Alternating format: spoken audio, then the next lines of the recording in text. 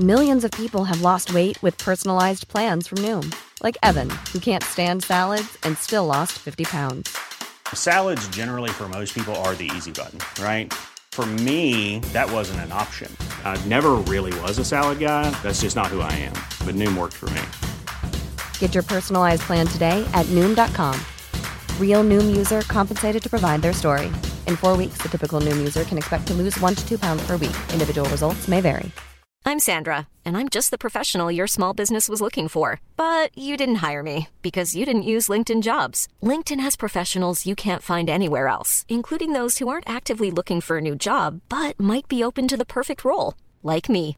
In a given month, over 70% of LinkedIn users don't visit other leading job sites. So if you're not looking on LinkedIn, you'll miss out on great candidates like Sandra. Start hiring professionals like a professional. Post your free job on linkedin.com/people today.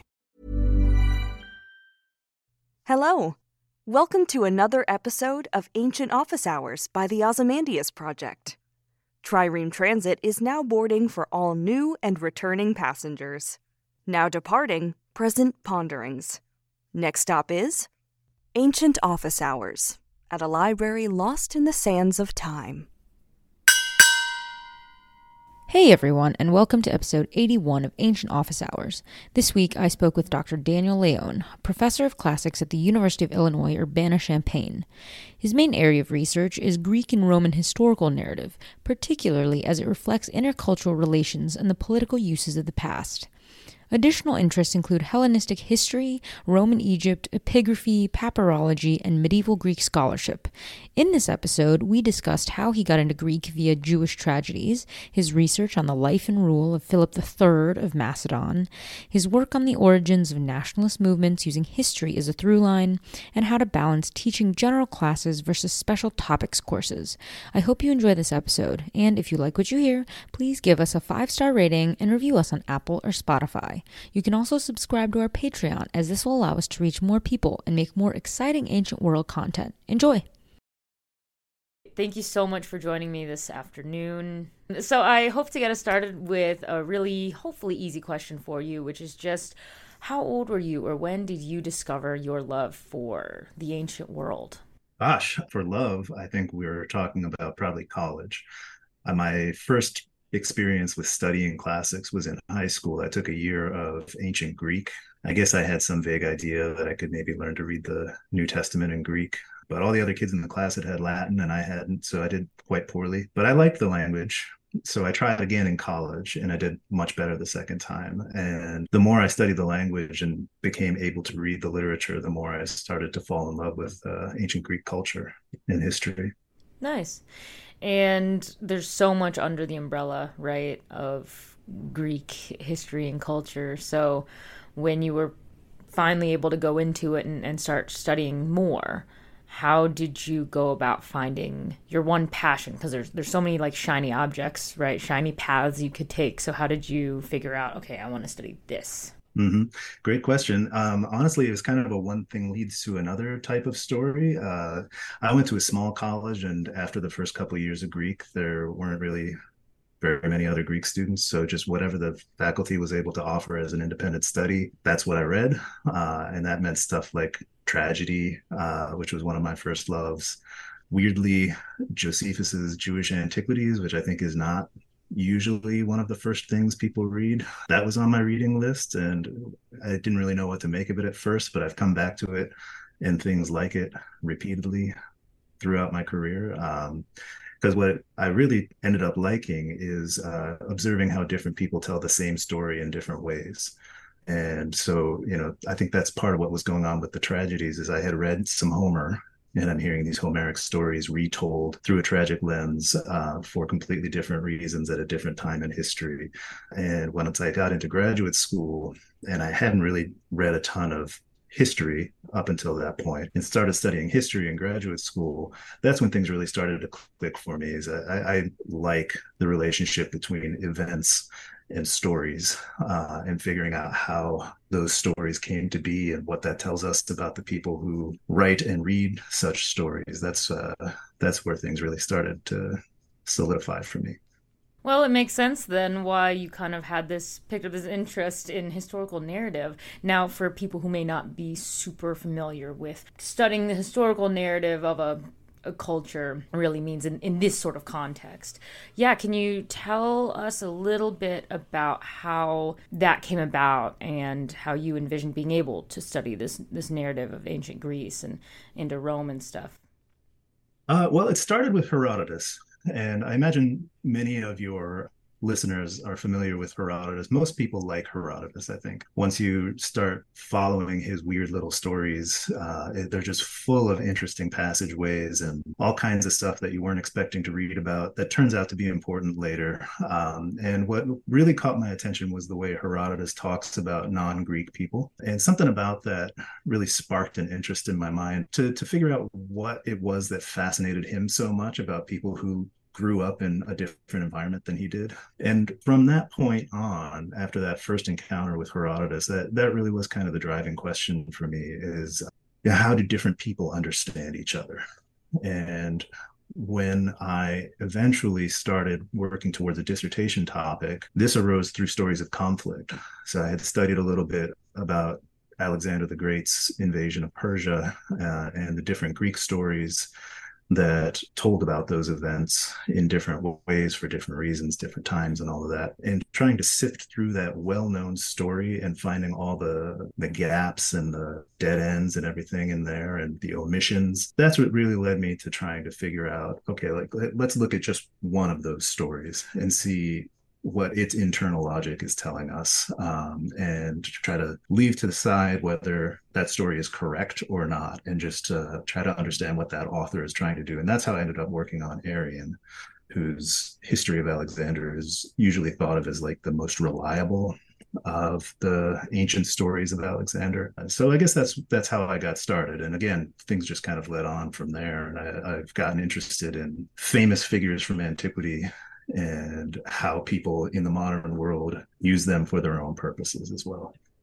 That's really cool. And I saw somewhere that you also do some work with intercultural relations. And I'm wondering, is it just because things in the ancient world did sort of, like most things, they had to sort of interact with each other at some point, and then because this interaction was, different people from different places having to interact, was this interest sort of inspired by things more contemporary, just because we're so interconnected today? Was it a mixture of both? Where did that kind of play in?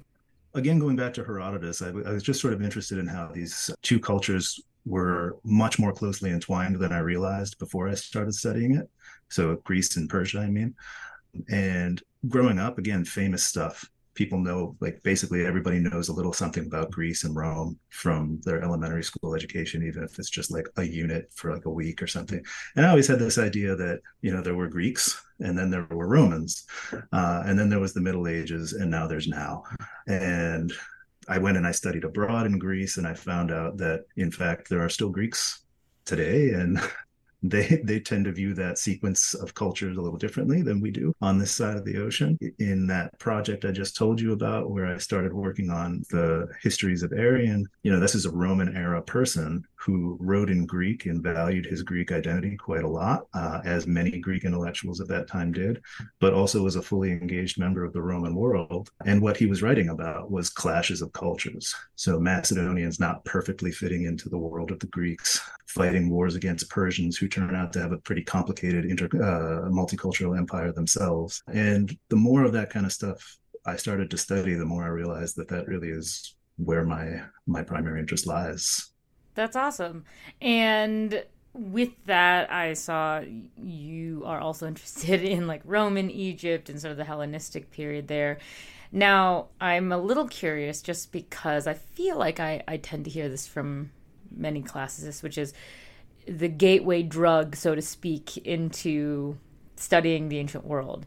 It's either Greece or Egypt or Japan or something really cool. Did you ever hit a phase where you were like, oh, I'm super into ancient Egypt and I wish I could be an Egyptologist, but because you didn't choose to go into Egyptology, were you kind of looking for ways to still do something with Egypt, or did that develop later as you were getting more into just the natural sort of cross-cultural interactions and then, hey, they're there? Well, I mean, Egypt is cool, and like almost anybody, I think, have been fascinated with pyramids and stuff like that. One thing I didn't mention before from my youth, I said I had some interest in maybe reading the New Testament, but I had a religious upbringing, and that includes also the Old Testament. So all these stories of Egypt were somewhere in the back of my mind as well. And once I got to graduate school, and my first stop in graduate school was the University of Michigan, where there's like a huge collection of papyrus.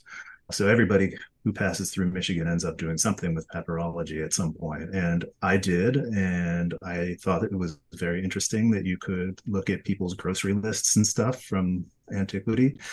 And I had later in graduate school, I ended up doing a project where I was editing some kid's application to the gymnasium. Learning about the contexts of documents like that made me realize that, Egypt was a really complicated place in the Roman period, and there's a ton of evidence for it that doesn't exist from any other part of the ancient world, the ancient Mediterranean world anyway.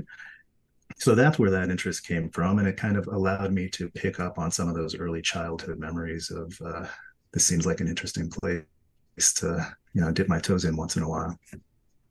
Oh, that's really cool. I didn't know anything really about the Michigan program, but it was definitely a school that I had been considering applying to for my undergrad, and it looked pretty cool. But I didn't know that might have been able to do something with papyrology. Oh, yeah.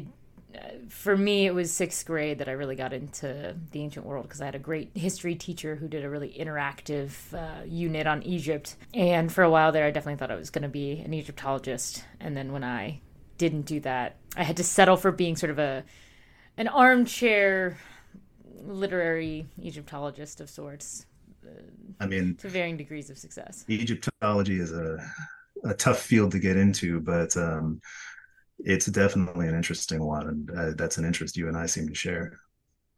Yeah, I mean, but I think the nice part about classics is because it's so interdisciplinary, it is kind of nice that you never really have to let anything go. If you work hard enough, you could definitely find some connection to Egypt. And so that's what I like about classics. There's definitely always a way that you can cram Egypt in there if you really want to. Sure, that actually is not all that hard. I mean, everything overlaps, right? And you're right. If you're interested in Egypt and you end up being a classicist instead of an Egyptologist, there's plenty of stuff you can do with Egypt. Exactly. Now, I am curious because I hear you're working on a second book, but it is on a Macedonian king who I had literally never heard of in my entire life. It sounds fascinating, so I'm wondering if you could tell us a little bit about who this Philip, I think it was, right? One of the Philips. Yeah. was. So, yeah, if you could just tell us a little bit about him and why he's really interesting to study. I've heard his name like once and I had to do a quick Google search. I'm embarrassed to admit. Oh, don't be embarrassed. You are not alone. I mean, lots and lots of people, when I tell them about this project, are like, oh, wow, I didn't even know who that person was or that they existed. So we're talking about Philip III of Macedon, and he became Philip after he became king, but he was born Aridaeus. And Aridaeus was Alexander the Great's brother. And like I said, when I tell people about this, I frequently get, oh, I didn't even know he had a brother. But he did, and his brother was his immediate successor and lived for a further 6 years, ruling as king of Macedon until he was killed. And for part of those years, for most of those years, he ruled jointly with Alexander's son, Alexander IV, who was born after Alexander died.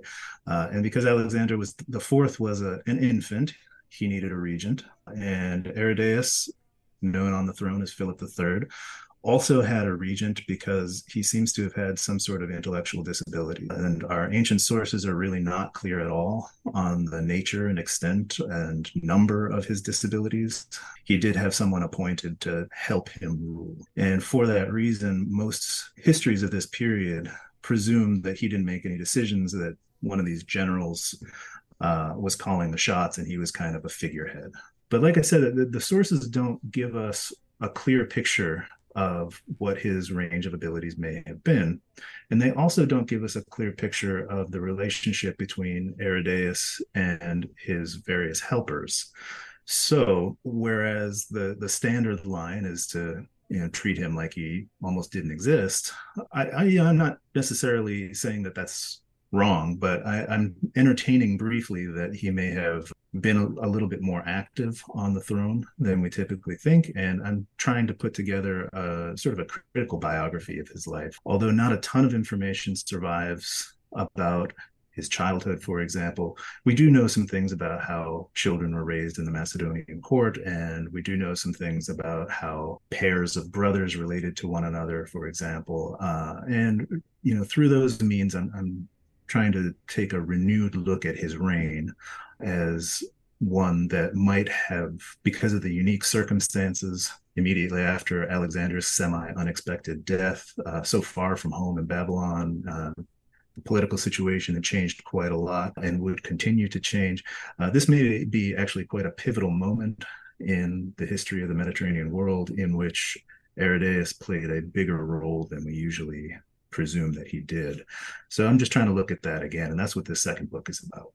I mean, it sounds fascinating, but also it would lead one who's not the most familiar with anyone really outside of Philip II or Alexander to think, oh, if he was his brother, why didn't he go with him? Why was he left in Macedon? But at the same time, I guess then that brings up all these other questions of, well, in ancient Greece, you wouldn't really trust another male relative that much because there's always the risk that they will sort of usurp you, right? It's not like in Egypt where you can sort of safely leave things in the hands and they go, oh, okay, yes, this is how it goes. We're not going to try to kill this person. So it's quite interesting then to hear that he stayed in like Macedonia after the death of Philip II, also with Philip being murdered. And right. Well, so even there, it's not entirely clear whether he did stay home or whether he was with Alexander the whole time, marching through Asia. But it seems that he was there when Alexander died in Babylon. So whether he arrived belatedly or he had just gone on campaign, it's not entirely clear. But you did bring up something that matters, which is like kind of a lot, which is that Alexander, if he viewed him as a threat, probably would have killed him when he became king in some troubled circumstances. So I guess he didn't view him as a threat. But why is that? Is it because he was unable to be a threat, or is it because they had a good relationship? I don't know.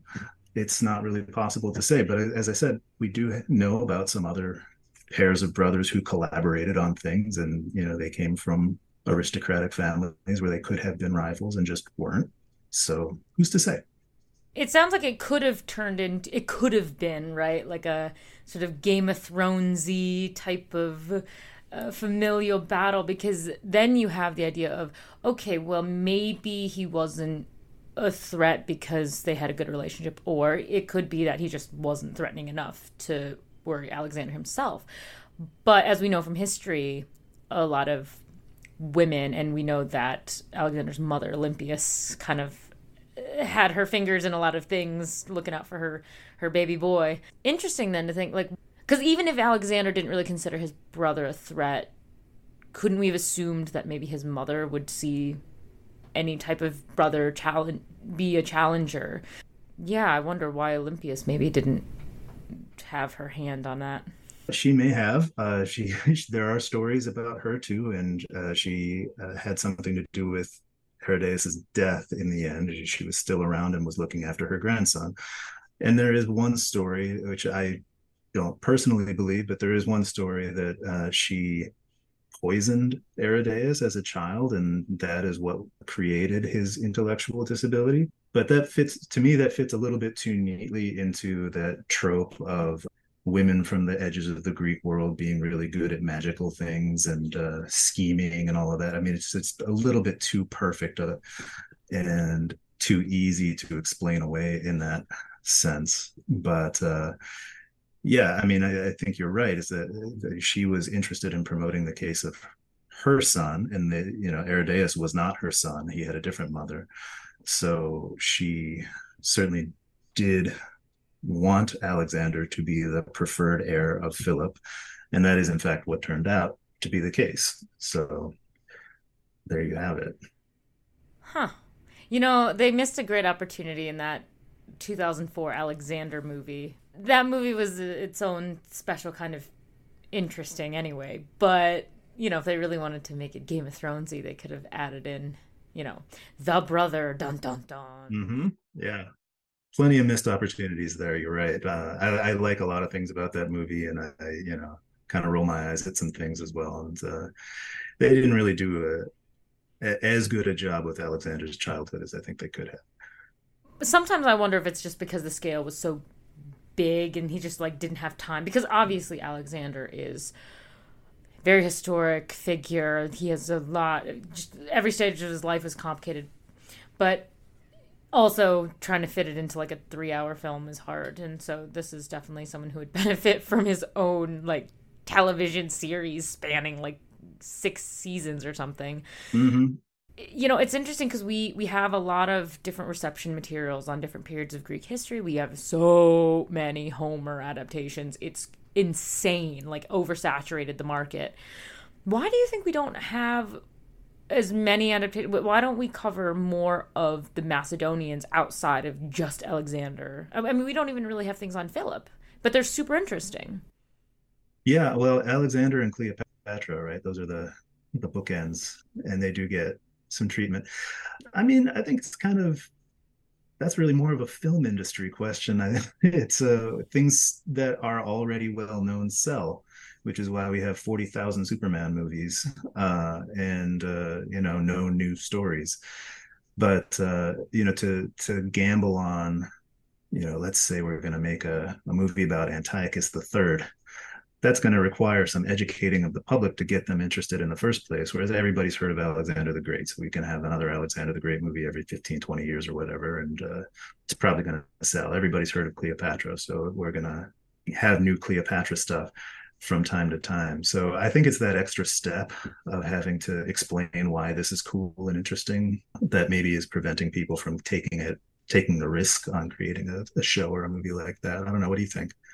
Yes, the onus is sort of on the TV film industry, but at the same time, I wonder, are we as a field making it deliberately hard for them to do it? Because I feel like it's going to have to be a joint effort, because yes, they don't want to do it because they don't see it as, the materials are not easy to access. They don't have anyone they could just sit down and talk to about it, because I feel like when we've seen people take risks, they make plenty of films and stuff that are, I guess, historically based, where they just make up people that weren't necessarily real, but they make it cool and interesting. So I feel like, okay, we don't know the names, but if you get a good story out of it, and then if you were maybe able to consult more people or have historians more on board, it would make it not seem so hard to do it. Because I think they just sit back and say, well, I don't want to do that because it's hard. I feel like we could have more, but that's just me.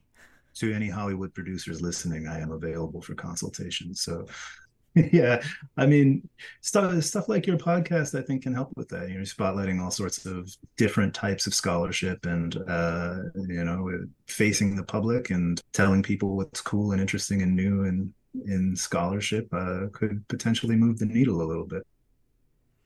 I hope so. Well, and I hope that they do make some sort of series on the Macedonians, because yes, I think that we could have Game of Thrones potential, and to introduce new people to new figures of history, because there's so many untold stories out there that deserve to be told. I've seen far too many bad Homer takeoffs, and I'm really, really, really sick and tired of seeing bad Homer takeoffs. But, and that's just one medium, right? We have books and plays and video games even that are out here trying to enter the market and make it easier to study and learn about these things. But also from a very contemporary perspective, it's been interesting to observe that a lot of people sort of separate ancient history as kind of an alien thing to study because it's so long ago and it doesn't really connect to today. But having seen the fact that you're working on something that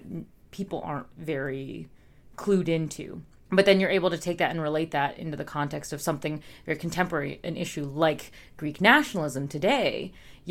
I'm curious, how do you strike that balance? How do you find that way where you can connect your work to something very contemporary that I think a lot of people today could understand? Even if they're not Greek, they still understand nationalism. You understand connection to one's country. So yeah, how do you strike that balance?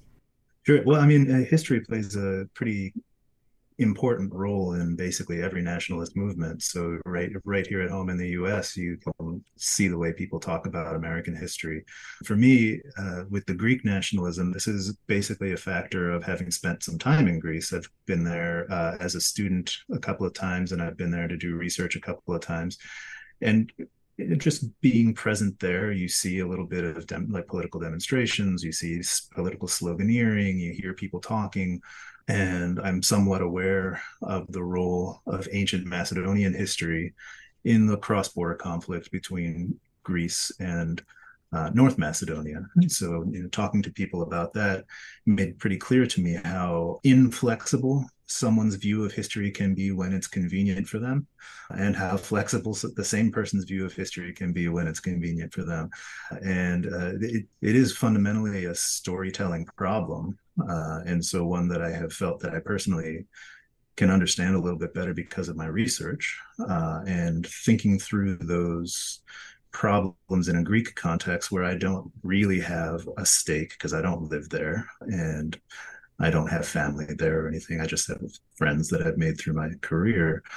It's helped me see a little bit better what's going on here at home, and the abstraction of that research is really where the value comes for me. But seeing it all play out in the modern world in much the same way as it played out in the ancient world, I mean, that's how I have become informed, is my study of one thing leads me to look at something else in a different way.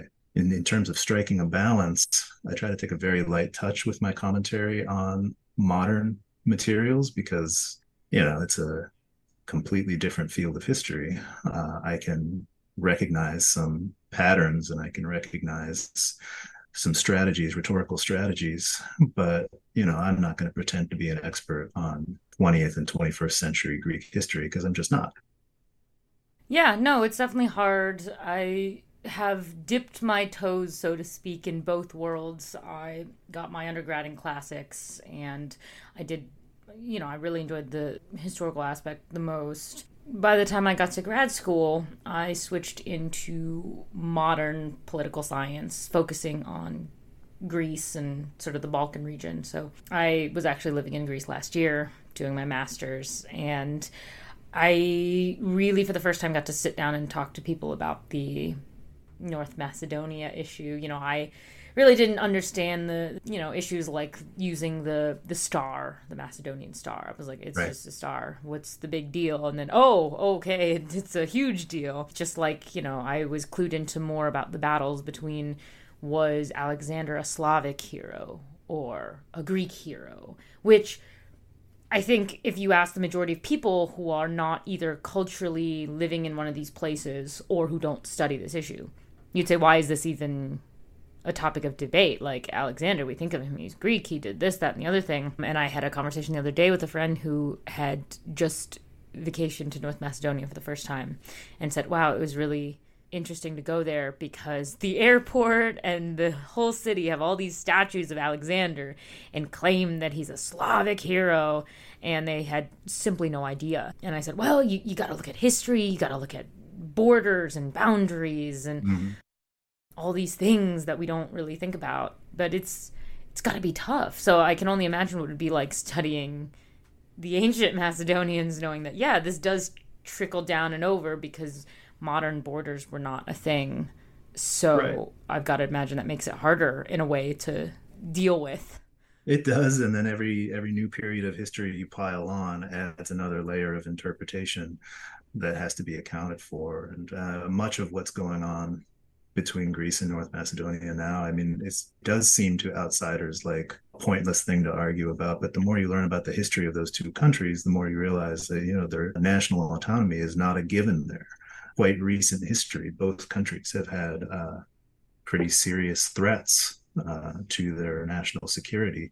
For that reason, this sort of trying to establish a right to exist through appeals to history is, I mean, I can see why people are doing it, although I, might take issue with the interpretations of history that are being deployed at any given moment. It does make it seem like it's not silly. It's a totally serious thing.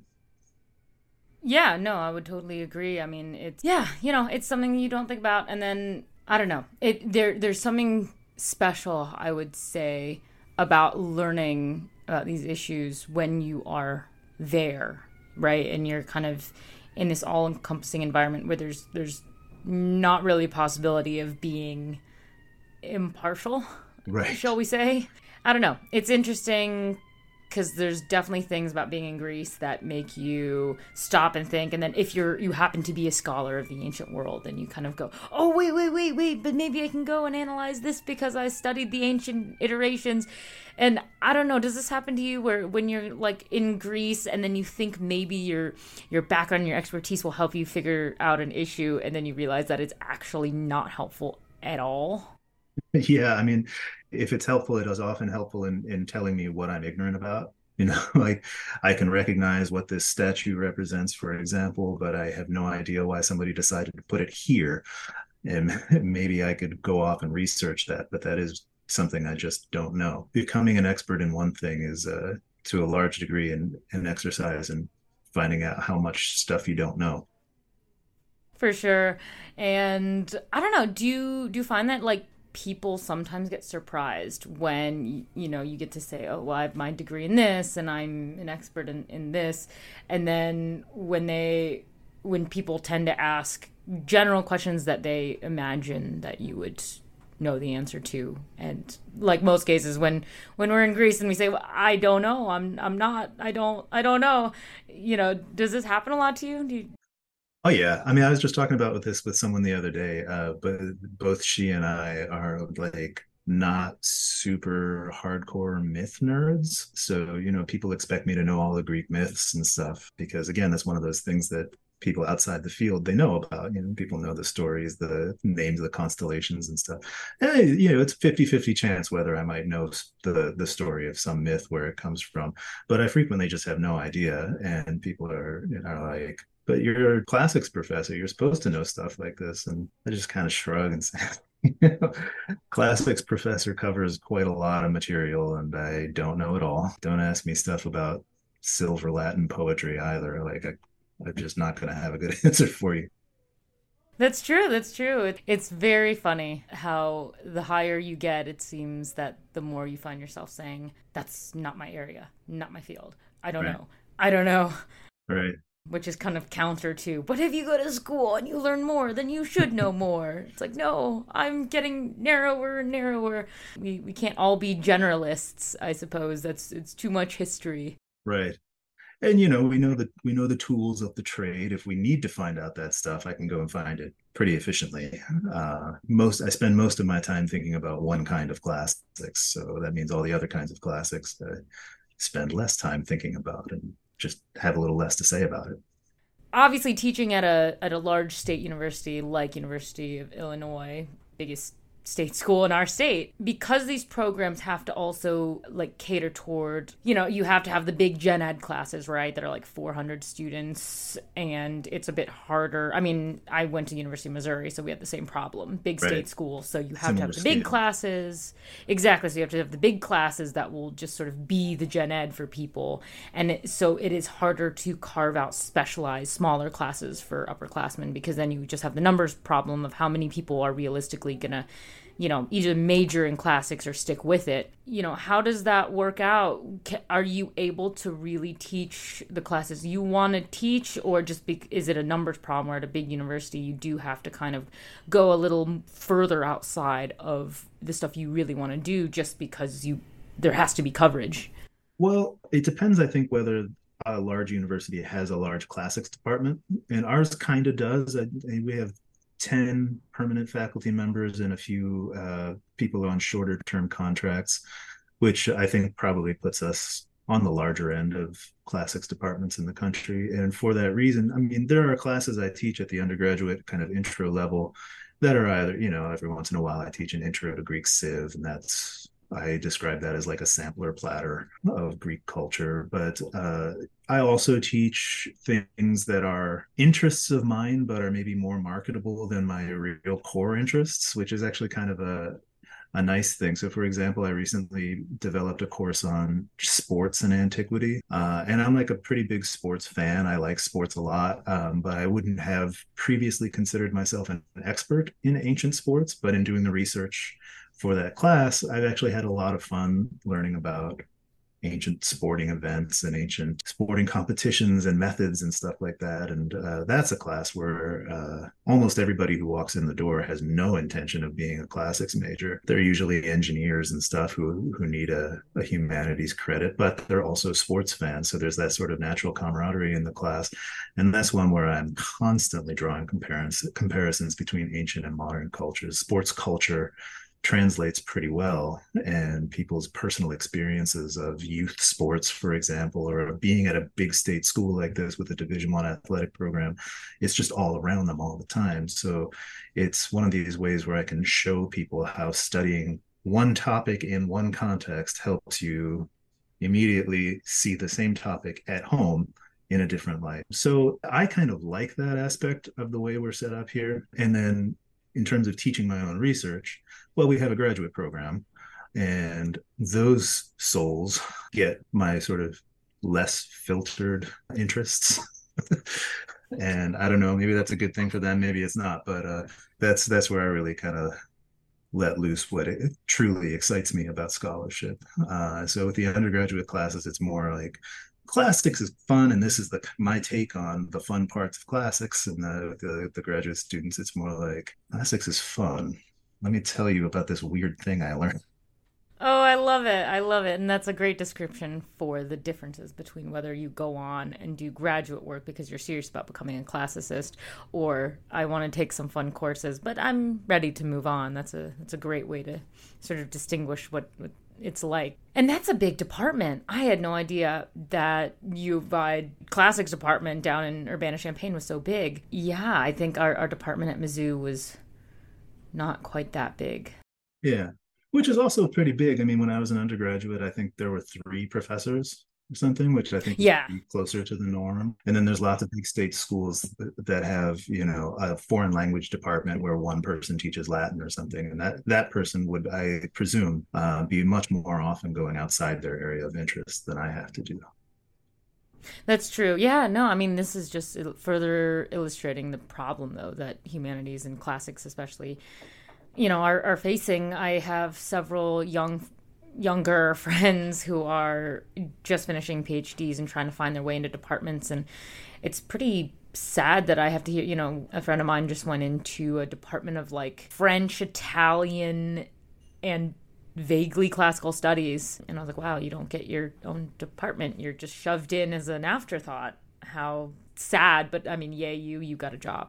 Yeah. Yeah, I mean, and there can be good things and bad things about that. I mean, it's good to have more people around you who have the shared expertise, the shared interests and stuff. But if you are working a little bit outside of your comfort zone, say with people who teach other languages besides Latin and ancient Greek, you can learn from them too. And that's a lively environment in another way. But I mean, ultimately, I think we'd all be better off if classics departments and humanities programs across the board were just better funded and taken a little more seriously all over the country. So I certainly take that point. Yeah, but I'm so happy to hear that you're teaching a ancient sports class. I remember it became a hot topic of debate in our department at Mizzou, whether it was better to have, sort of established classes that maybe you couldn't be taught every year. So maybe they'd have to be the classes you teach every 2 or 3 years. And some classes came around once every 4 years. So if you caught it, then you should take it because it won't be there for a while, versus the shorter topics classes that professors had the ability to basically say, okay, I'll teach a mid-range topics class and then I'll it might not ever get taught again, but I'll teach it one time and it's fun. And so I wonder, does U of I kind of do that where you'll have a topics course that maybe they'll let, a professor who's either established in the department or a visiting professor or someone teach that it may never be taught again, but you have the freedom to create like a really fun one-time class that would hopefully get people interested in. Yeah. Well, we do have a couple of topics courses where, I mean, that's a good place where if we've got, for example, a visiting faculty member, they could teach whatever they want under that rubric. Or if somebody wants to try something new, let's say I wanted to do a course on dining in antiquity or something. Like, we don't have that course on the book, so we would use the topics course, and if it goes well, maybe I'll propose it to add it to the catalog. So yeah, we do have a sort of rotation like that, and periodically it's good to refresh the catalog a little bit once you've got a course going in a way where you don't have to prepare as much as you did the first couple times. It's nice to like ride that for a little while to just take some of the pressure off. But after a while, that gets stale even for the instructor. So you want to try something new, and that's where those topics courses can really help out, because your idea might not work as well as you thought, and then you haven't put the effort into proposing a new course to the curriculum board and all of that stuff. It's a good place to do some experimenting. And once in a while, students will come along and they've taken like everything that we normally offer, and then they're looking for something interesting and new, and that's where those little topics courses come into play. Yeah, I'm always a bit curious about those, because I know that they are a bit more work than the established courses, because obviously if you're teaching new material, no one's really had the chance to do it. So it is very much experimentation 101. But I wonder, do you think that if we were able to find a way to offer more, just a good selection that change every year, would that help get more people into the field? Because maybe every year you have 2 or 3 different topics courses. It's hard to say. I think it really depends on what you end up offering, because some things sell really well no matter what. Like, sports is popular everywhere. I'm far from the only person teaching a sports and antiquity course, and they're all popular. We actually messed up the schedule, and we accidentally scheduled it across 2 blocks of courses, and it's still filled up. So it was clear that there's interest enough out there to fill that course. Whereas I've offered other courses that I thought were going to really speak to the moment, and there's like nobody signed up. So to some degree, I think trying to capture the magic of marketing, there's value in it, but also I think you really got to know what you're doing. And I'm not really sure that I've done enough research on our student population to know what we really need. But maybe doing that kind of research would itself be worth the time, because those courses that fill the most are the ones that like lead to obvious jobs, or that just seem to catch people's interest.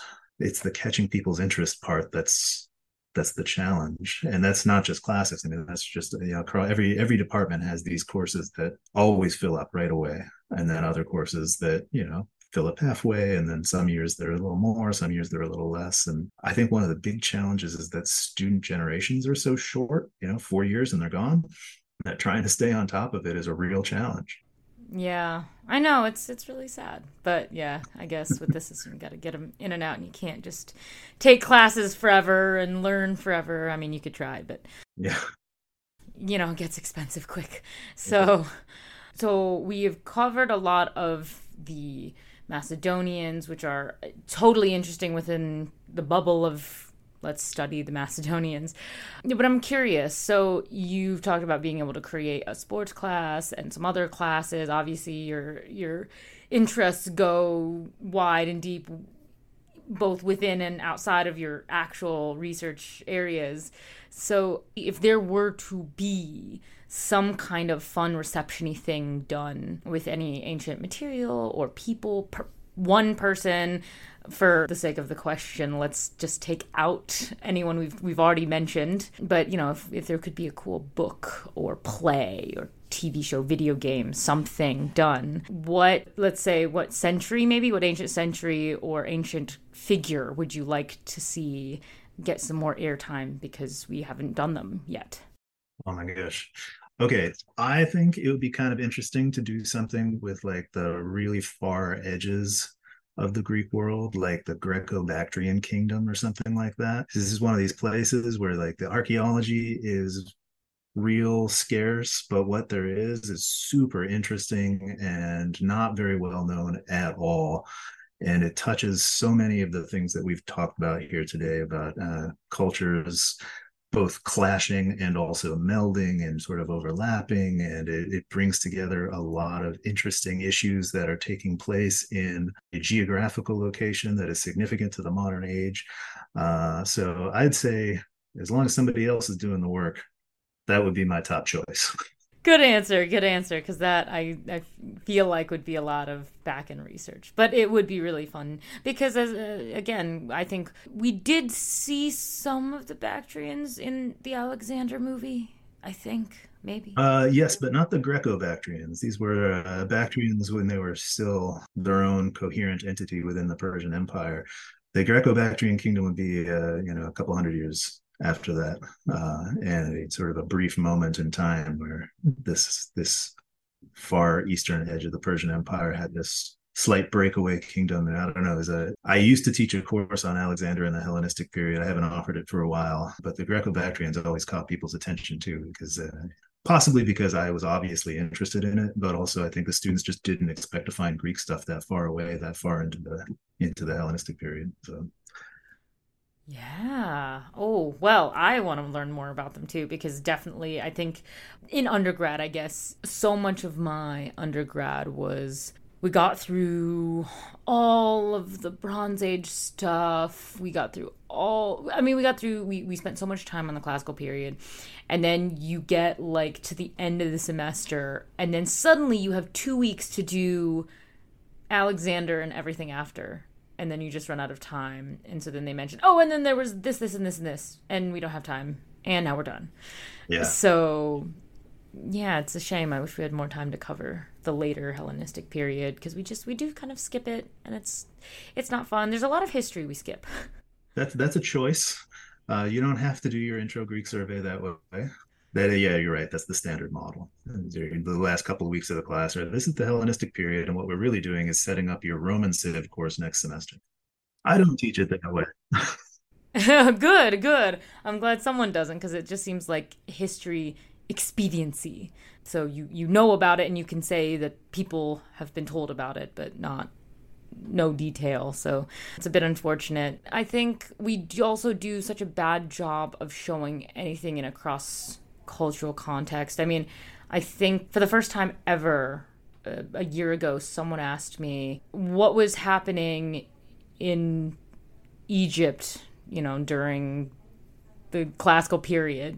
This would have been, 25, 6, 7th dynasties or something. And I said, well, I don't know. No one bothered to tell me what was happening. I studied for 4 years about classical Greece, and I don't know what's happening in Egypt. And I had to Google it and say, oh, okay, so it was basically chilling as a Persian satrapy for the Achaemenids, and that was quite a shock. So we don't really do the interdisciplinary thing very well. We like to.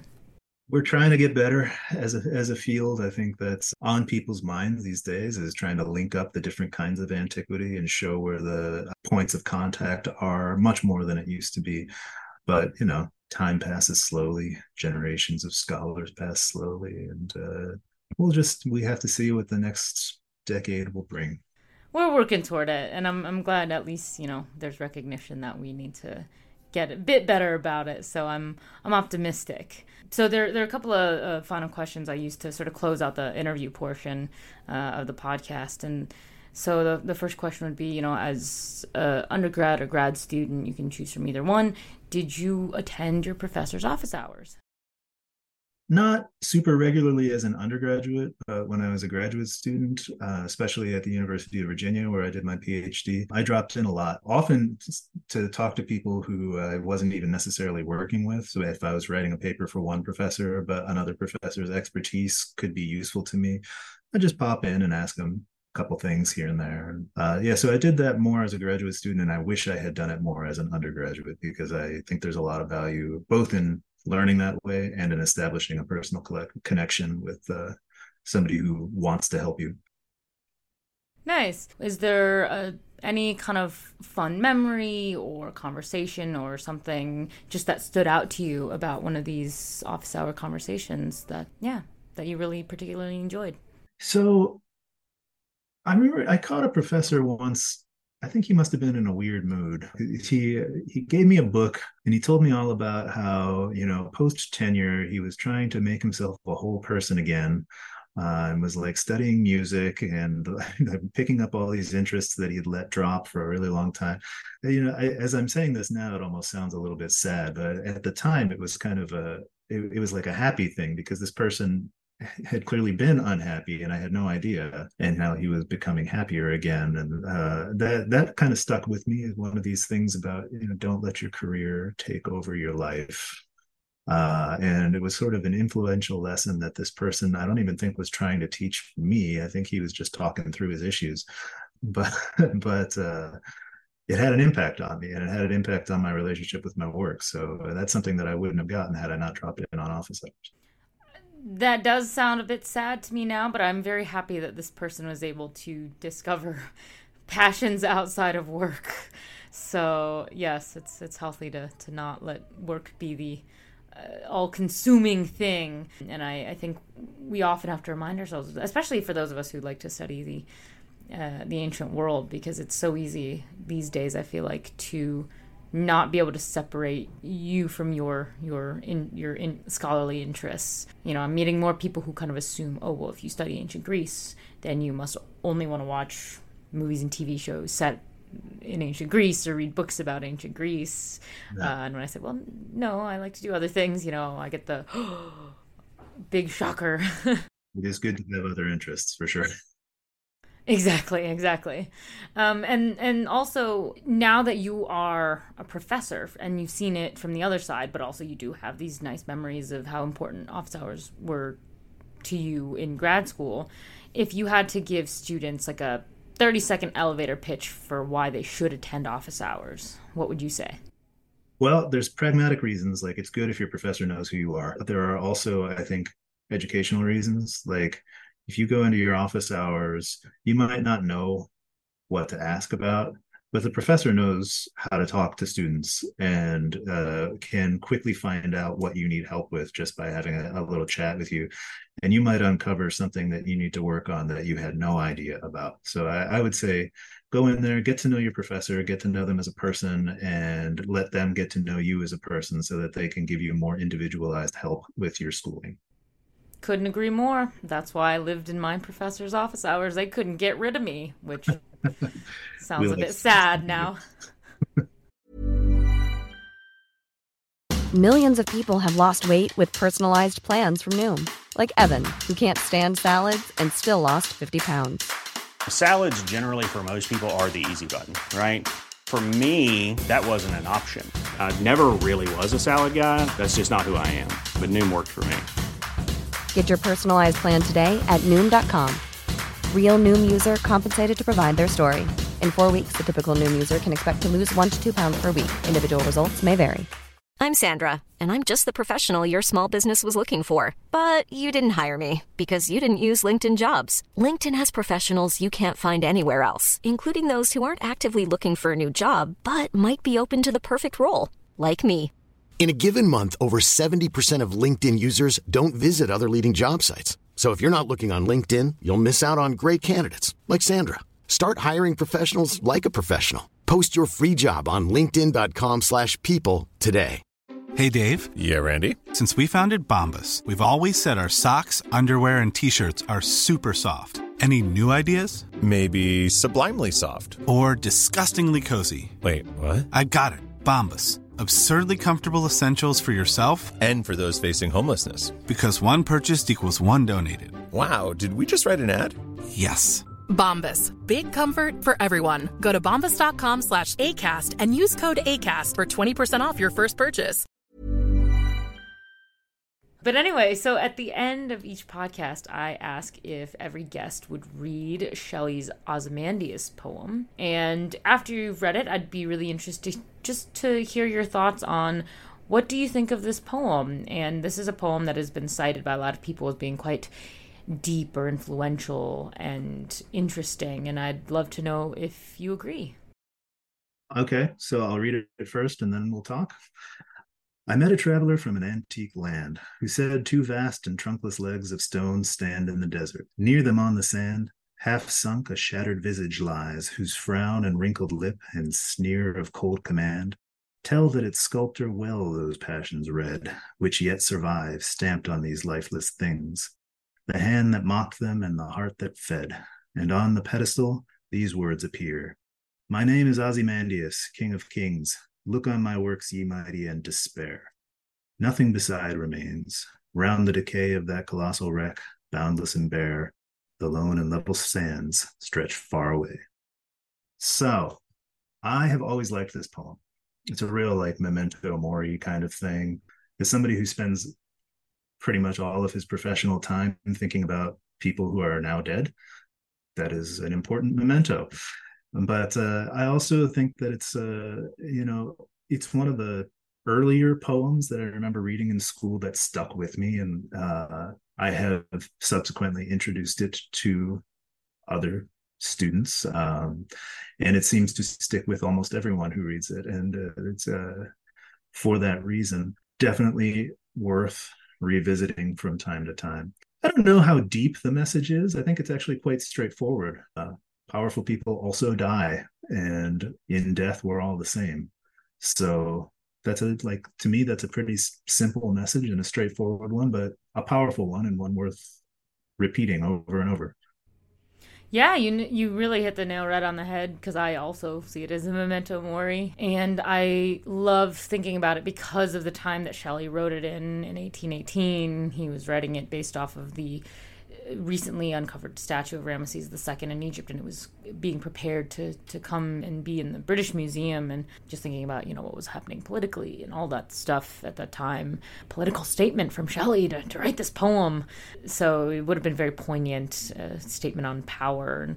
And so sometimes I'm like, well, was he talking about it being a good thing that the statue was coming to the British Museum? A bad thing? Like, we don't really know. Yeah, I mean, Shelley, man, he really knows how to capture the essence of something in a short 14 lines. I mean, it's super impactful for being so short. And that's something that stuck with me. I was like, how could you do something that sticks with people? But, like, it's not like a long thing. So it shows the power of, you don't need to write a treatise and be, deep. You can be deep in 14 lines. It's quite impressive. May we all remember that. Exactly.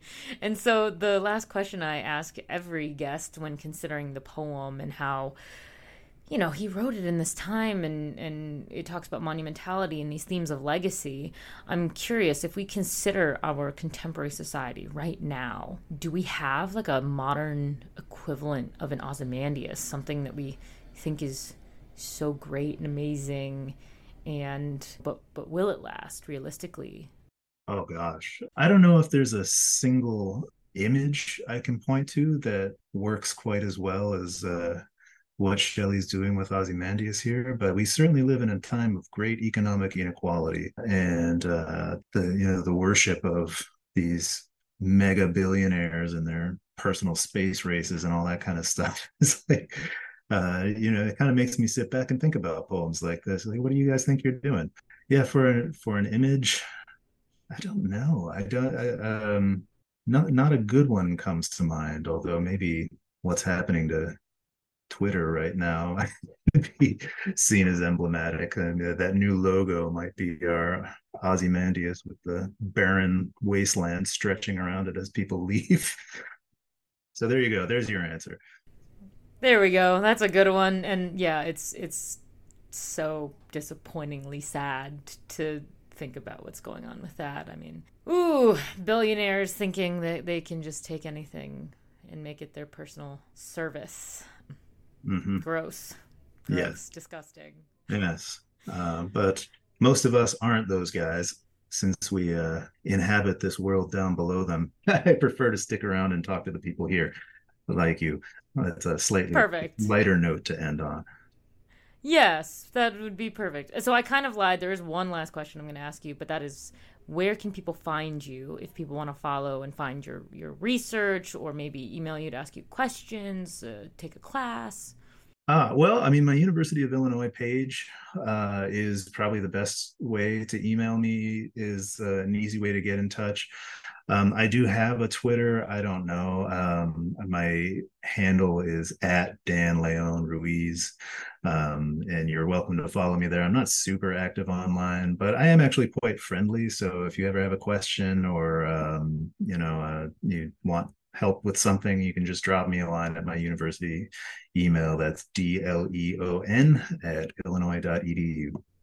Great. Well, we will make sure to link both your department page and we will link your Twitter for anyone who might want to go follow you on it, because Classics Twitter is a thing and a very friendly space for the most part, for the people that I've met on there, at least. So, we will link all that in the show notes. And I just want to thank you one more time for coming on the show today. It's been such a pleasure. And as always, I wish I had more time with my guest, but you'll have to come back.